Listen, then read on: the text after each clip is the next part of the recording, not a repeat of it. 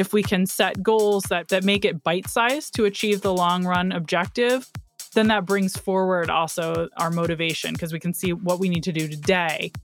That's Dr. Katy Milkman, behavioral scientist, Wharton professor, and best-selling author of How to Change, the Science of Getting from Where You Are to Where You Want to Be. We all are born with slightly different constraints, but we all also have room to grow and change.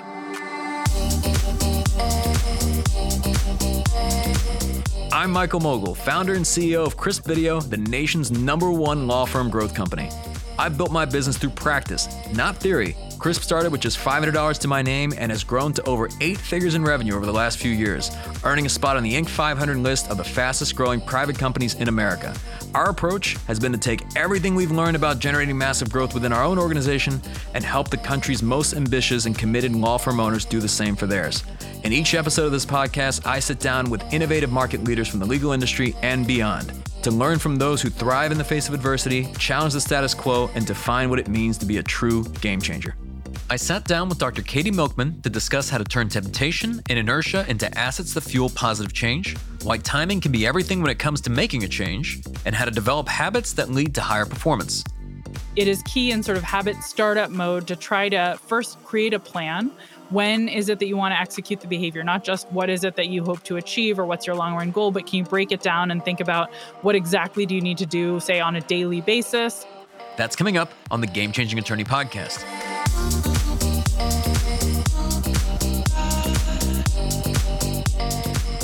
Dr. Katy Milkman is an award-winning Wharton professor, behavioral scientist, and the co-director of the Behavior Change for Good initiative. After earning a bachelor's degree from Princeton and a PhD from Harvard, Katy continued her research and unpacked her findings in her best-selling book, How to Change. I began our conversation by asking Katy, what exactly is behavioral economics? Behavioral economics is really the study of how people make decisions, and it's a blend of psychology and economics. It adds to standard economic theory some of the boundary conditions, some of the situations in which people make systematic and predictable errors in judgment. And I first got introduced to it as a graduate student, actually, of all things, in engineering. I was studying computer science and business. I thought that was what I would devote my life to. But as a requirement, my first year in this PhD program, I had to take a microeconomics sequence at the graduate level. And I was at Harvard University, which turns out to be one of the places where behavioral economics was really taking off. About 20 years ago, it was a small but growing field. And in my introductory microeconomics sequence at graduate school, they talked about this new field. Danny Kahneman, who some people may be familiar with from his best-selling book, Thinking Fast and Slow, Nobel laureate now. He was sort of one of the founders, and they were talking about his early work, showing that people are systematically biased. And we make all these kinds of judgment errors, from having trouble with self-control to overweighting losses relative to gains when we think about different opportunities we face. And I was just completely fascinated. I was hooked immediately because first of all, I saw myself and my friends in the research for the first time. Sort of, it resonated with me as an accurate description of the way humans make choices. And I saw this huge opportunity to actually help improve judgment, improve outcomes, once we could better understand what are the barriers to success, what are the limitations of human judgment. So that's how I got engaged with this field, and that's kind of what it is. Interesting. Before we get into it, because obviously you wrote about so much of this in the book, but I want to start off with just kind of the core of it, of this idea that it seems like most people want to be better, or they want to do better. I think in whatever it is, whether it's personally, professionally, but people don't become better because they want to do better. They do better because they get better. So I guess at the core of it, I'm just curious the standpoint of, like, what are some ways to get started making behavioral change, and then what are some of the common mistakes? Absolutely. We want to get better. That's our natural inclination, is towards improvement, which is great. You can see why that's an adaptive feature of human nature, and why we would be, it would be common to want to improve. But you're right that wanting is not the same as doing. There's so many more steps. One of the things I have studied in my research is how to actually launch change. What are the ideal moments when change is most likely to happen, when we're most motivated to go beyond wanting to acting? And what my collaborators and I have found is that there are actually moments in our lives that feel like new beginnings.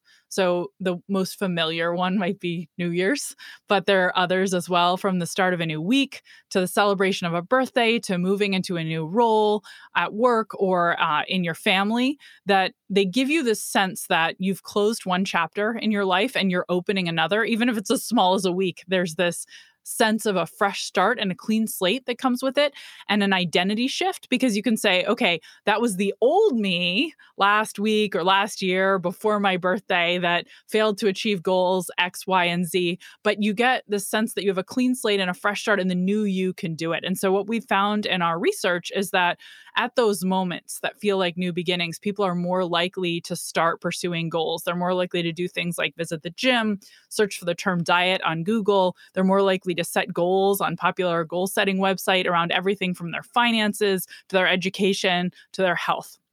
And so if we're trying to think about how do we actually move beyond just wanting to change to actually taking action on it, looking for these moments that are essentially propellants. They supercharge our motivation and make it easier for us to, jump and actually take action, can be really valuable. And when we're trying to coach someone else or encourage someone else, if you're in the role of a manager, a teacher, or literally a sports coach, looking for a fresh start moment in the life of the people you're encouraging to make change can be really valuable. We've found that when we, for instance, highlight dates on a calendar that correspond to fresh starts, like the first day of spring or a birthday, and then invite people to make change on those dates, people are more motivated and find that more attractive than if we just invite change on an ordinary moment. And what do you find to be the difference? So, for example, on New Year's Day, tons of people setting New Year's resolutions, and the gym is never more crowded, right, than it is at the start of January. Yes. But then it seems like however many people set those resolutions in February, most of them seem to fall off. And I'm just curious, what's the difference between somebody who maintains that habit or builds on that habit versus the one who abandons it? Yeah, it's such a great question. I have to say, by the way, that because I'd done this research on the fresh start effect, which is what we call this phenomenon, a lot of people, when they heard I was writing a book about behavior change, assumed I was going to write a book about fresh starts and their incredible motivational power to get us going towards change. And my immediate response was, that would be a really useless book because fresh starts only get you started and they don't get you to the finish line. So I wrote a chapter in this book about behavior change that focuses on fresh starts, but the rest of the book is about strategies that you can use now that you've got that motivation to begin to actually get further than February if it's a New Year's resolution.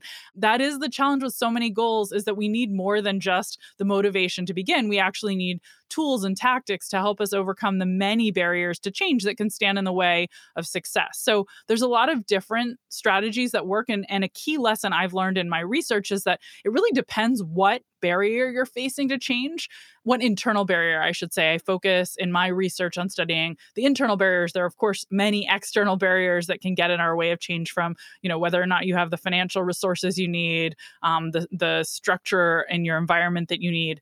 Those are all worth attention too. But there's also internal barriers that can be obstacles to change, from hating the process and finding it deeply unenjoyable, to old habits, to forgetfulness, to lack of confidence. And depending on what that barrier is, there's a different set of tools that research suggests can be helpful. And if you apply the wrong tools, you don't get nearly as far. So I'm sure we're going to dig into a bunch of those.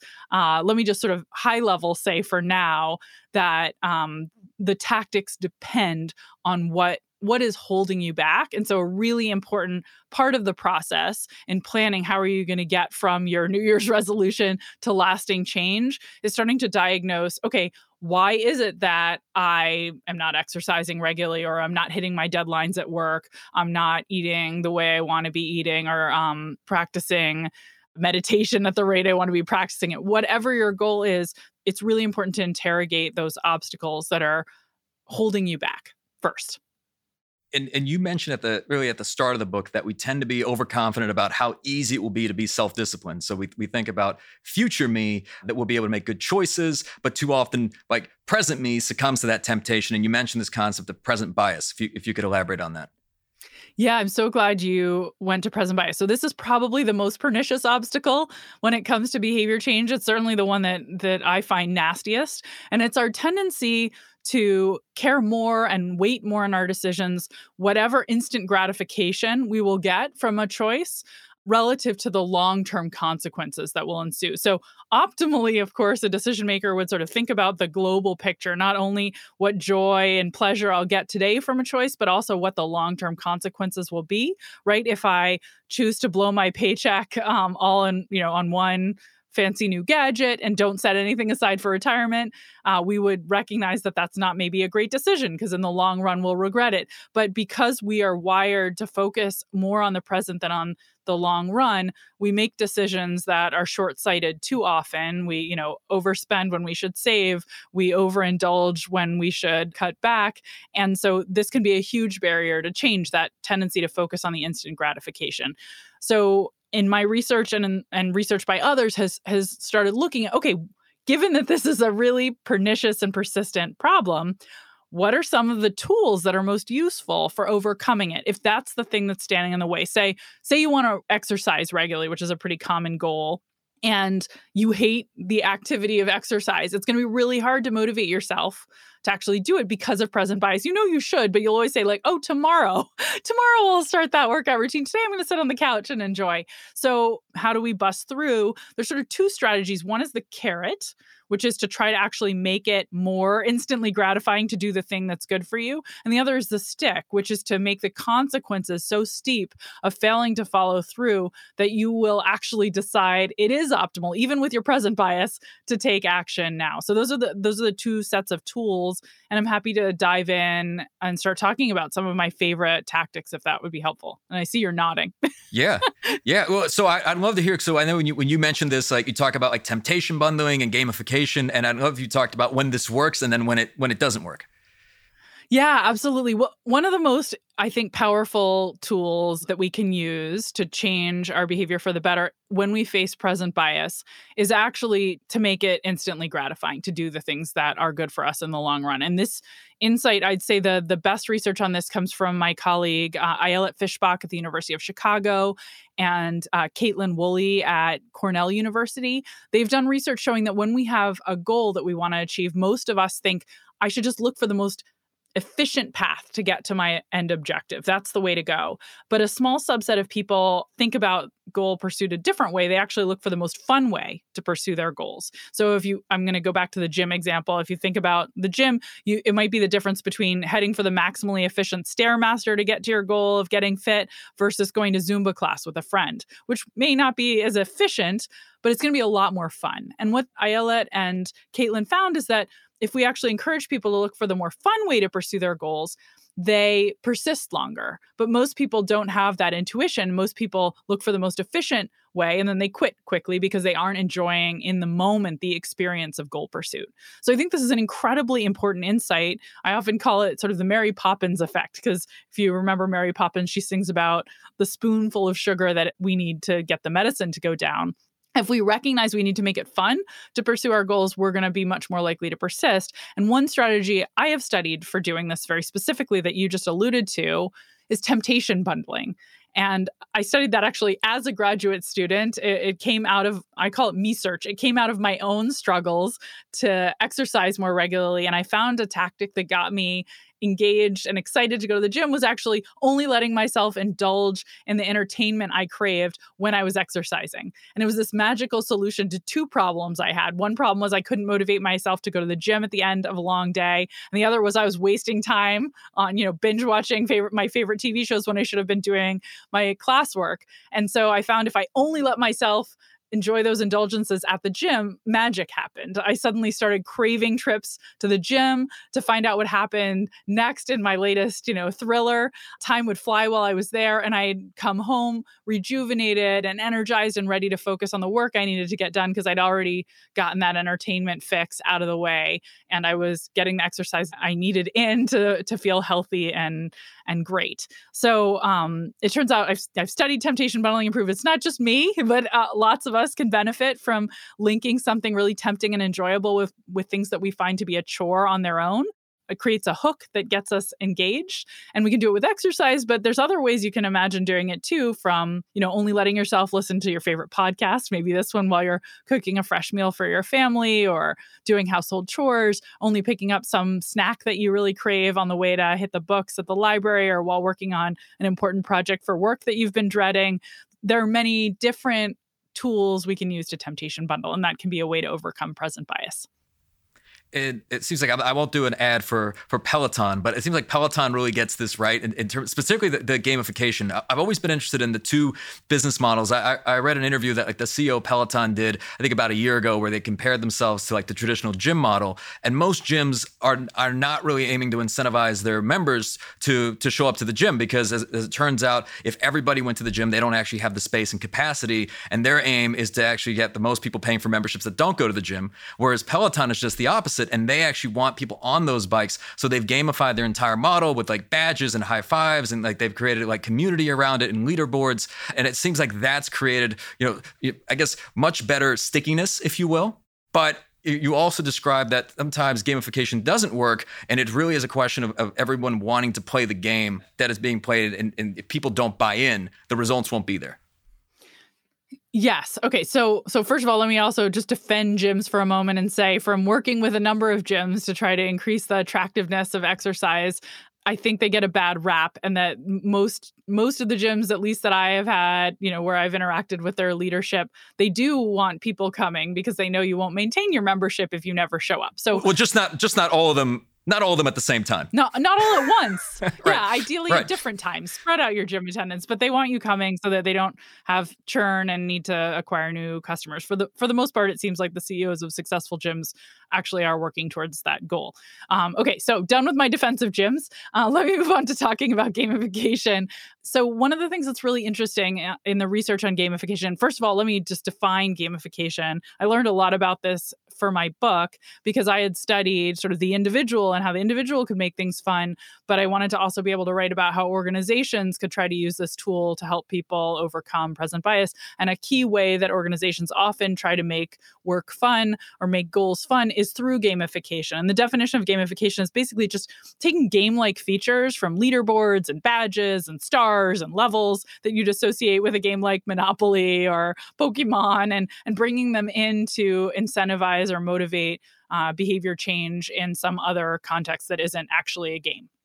So that's kind of the definition. And what's interesting is that the research is pretty mixed on how effective this is, despite the fact that, given what we just talked about, present bias, you'd think adding these kinds of bells and whistles, this wrapping paper that makes something feel more like fun, disguising it and camouflaging it so that it feels like a game, seems like a great idea. And I think the challenge comes in from research by my colleagues, Nancy Rothbard and Ethan Mollick at Wharton at the University of Pennsylvania. They found that it can be really hard to make it not feel like forced fun when you are a manager and you're trying to use gamification to motivate employees to achieve a goal. They did this one experiment with a sales force where they tried to gamify sales calls, successful sales, and everything was around a basketball game, and there was like a bottle of champagne you won if you got more sales, and it was a layup or a jump shot, and if you got different kinds of successes and leaderboards were added. A lot of people, it turned out, felt like this was just forced fun, and they didn't actually find it enjoyable. It was just annoying, and that could backfire. So one of the challenges with using it in an organizational setting is that you have to thread the needle and make sure it actually is inducing enjoyment and isn't just annoying. It doesn't feel manipulative, which can make things worse. One silver lining, I'll say, is that a lot of situations where we want to achieve goals ourselves, like Peloton, right? People are self-motivated to achieve that goal. You could also think of the example of something, many of the apps that use gamification, like Duolingo, which is trying to help you learn a language. There's a lot of game-like elements.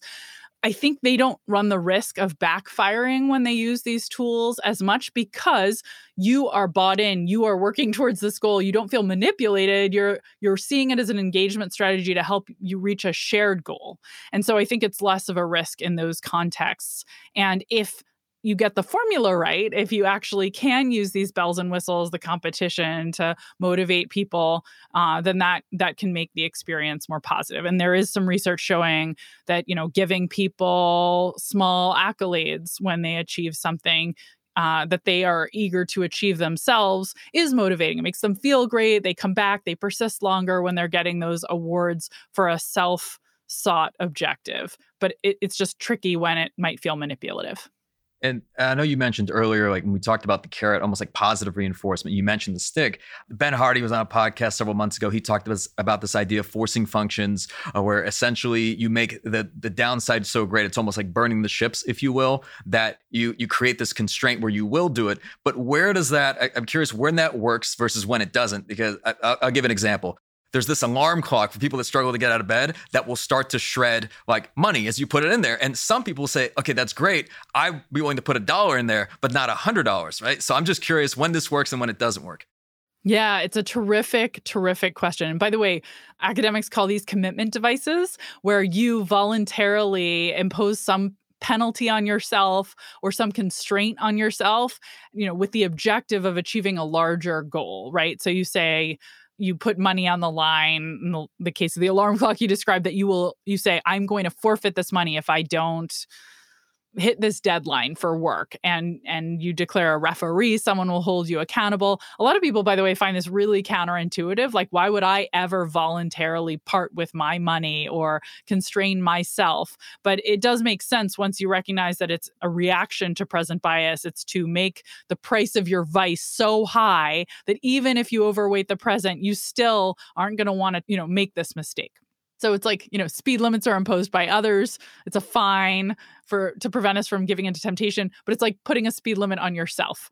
And they are powerful. So research shows that they work in many cases, giving people who want to quit smoking the opportunity to put money on the line that they'll have to forfeit if they fail a nicotine or cotinine urine test in 6 months, increases smoking cessation by about 30% relative to just giving people traditional tools. So they work. But you're absolutely right in asking the question of sort of what are the boundary conditions?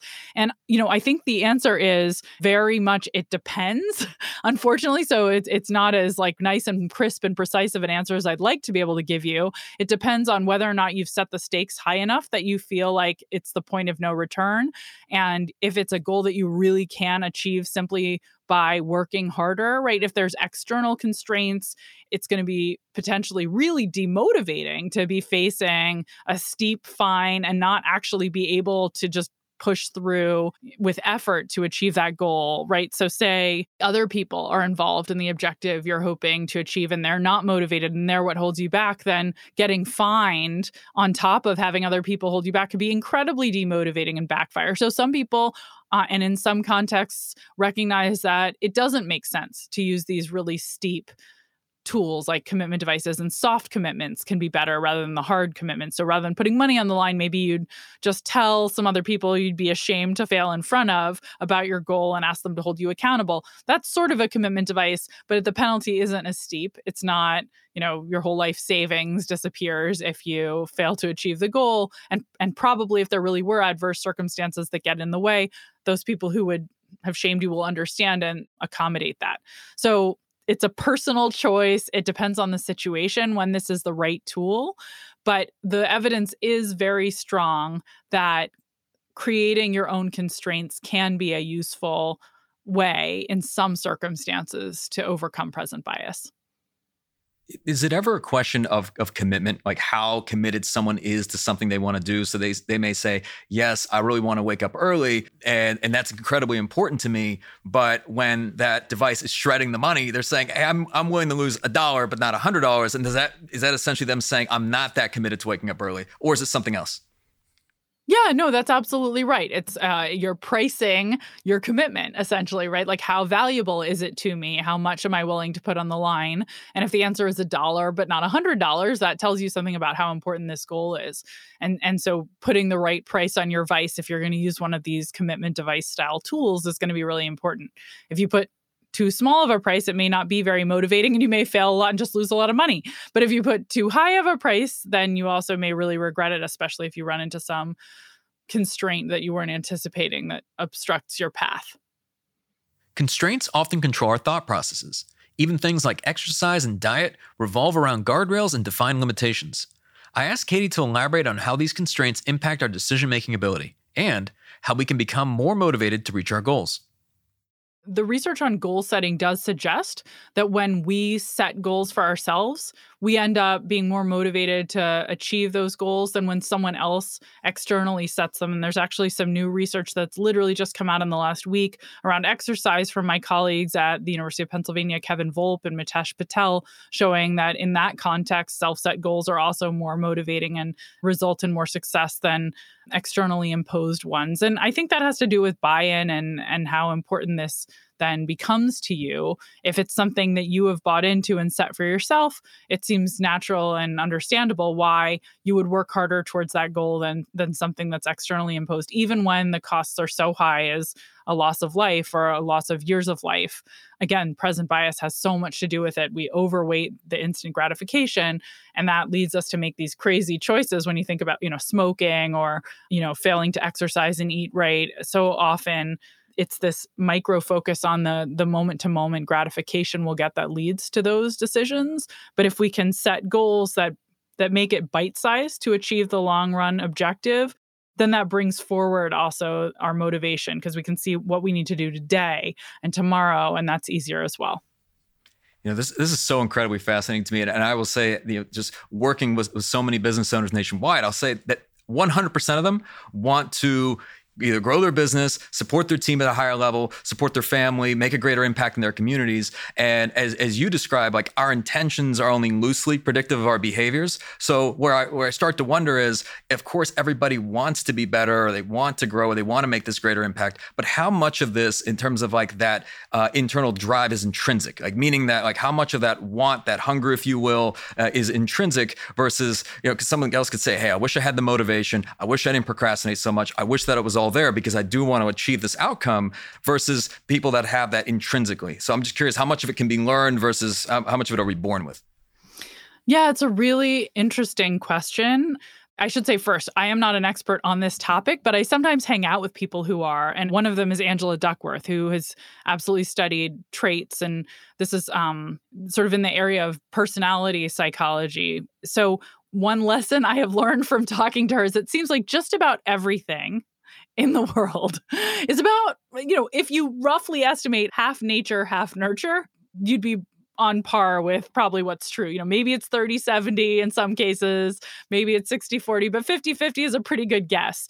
So what that means is that of course some of it you're stuck with, some of it, is ingrown, but there's room for improvement and there's room to change your circumstances and your path and your approach so that you can achieve more. And I actually think that's really encouraging. Recognizing, of course, yes, we all are born with slightly different constraints, but we all also have room to grow and change. And I don't know if you've heard this expression, but we're all committed to our existing set of habits. So there's sometimes good habits and bad habits, right? So for some people, I'll just give an example. At 5 o'clock, they're lined up at the gym. And for others, at 5 o'clock, they're lined up at the liquor store, right? Both habits that take place at 5 o'clock.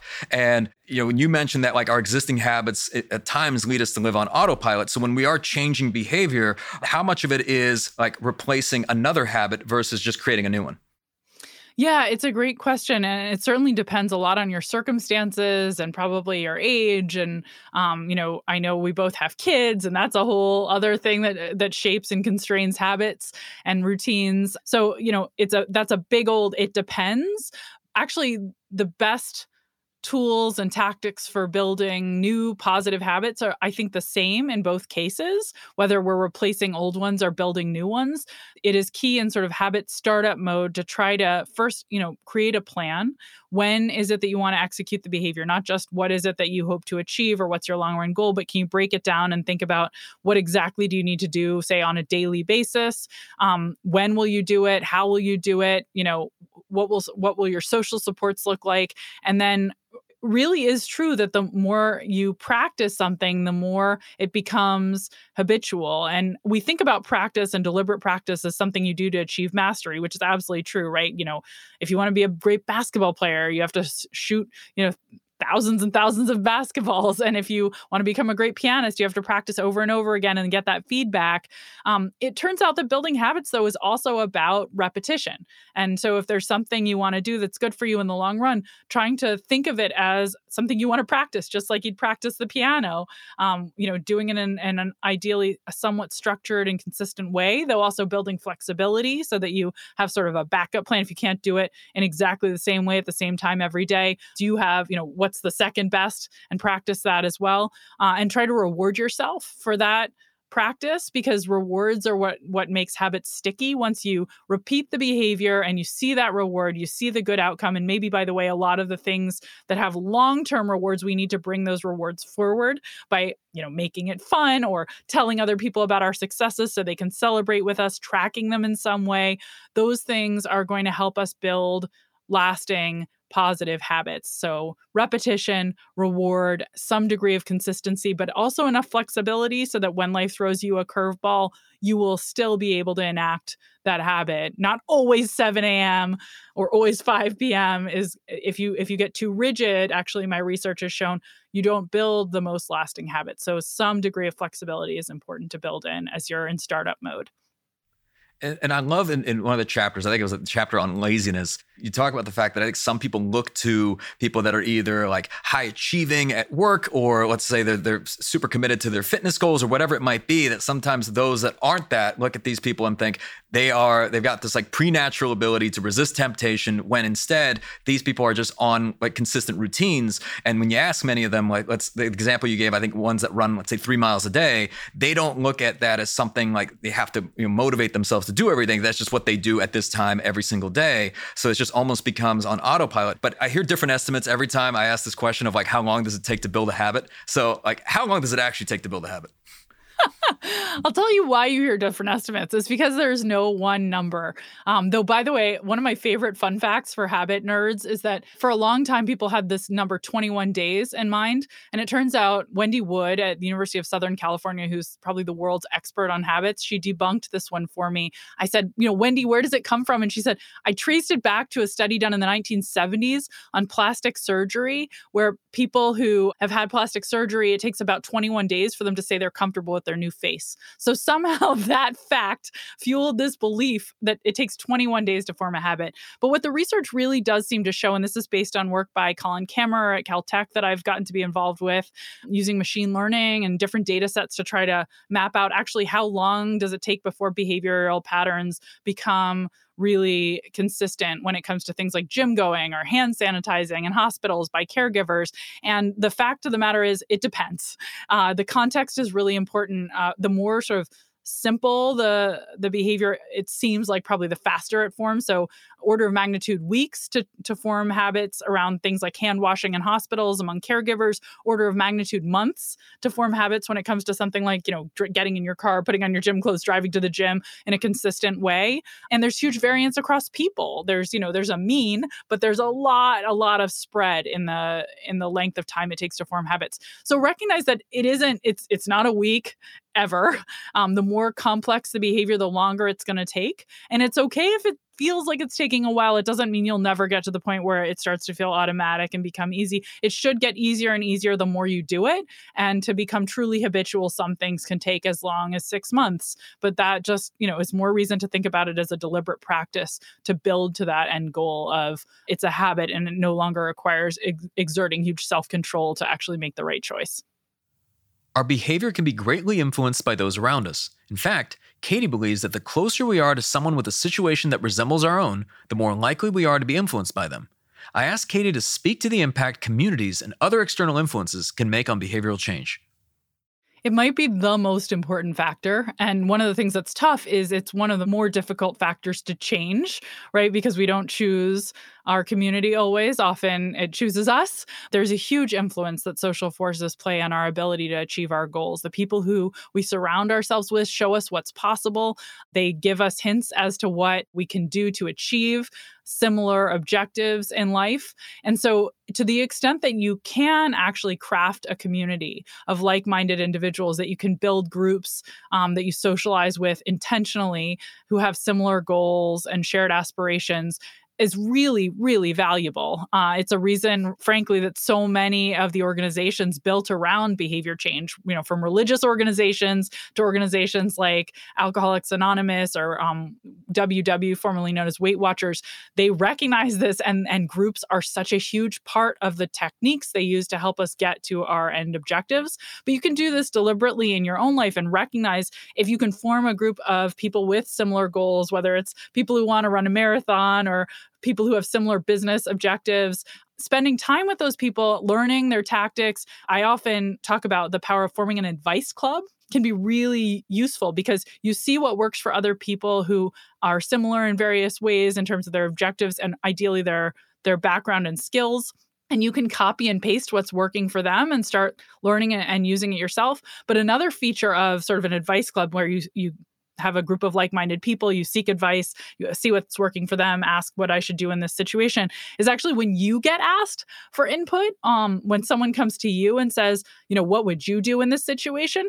That turns out to be incredibly valuable for your own outcomes. So being put in the role of advice giver boosts your confidence that you actually know more than maybe you realized. It makes you feel like, I can do this if someone's coming to me and looking to me for wisdom.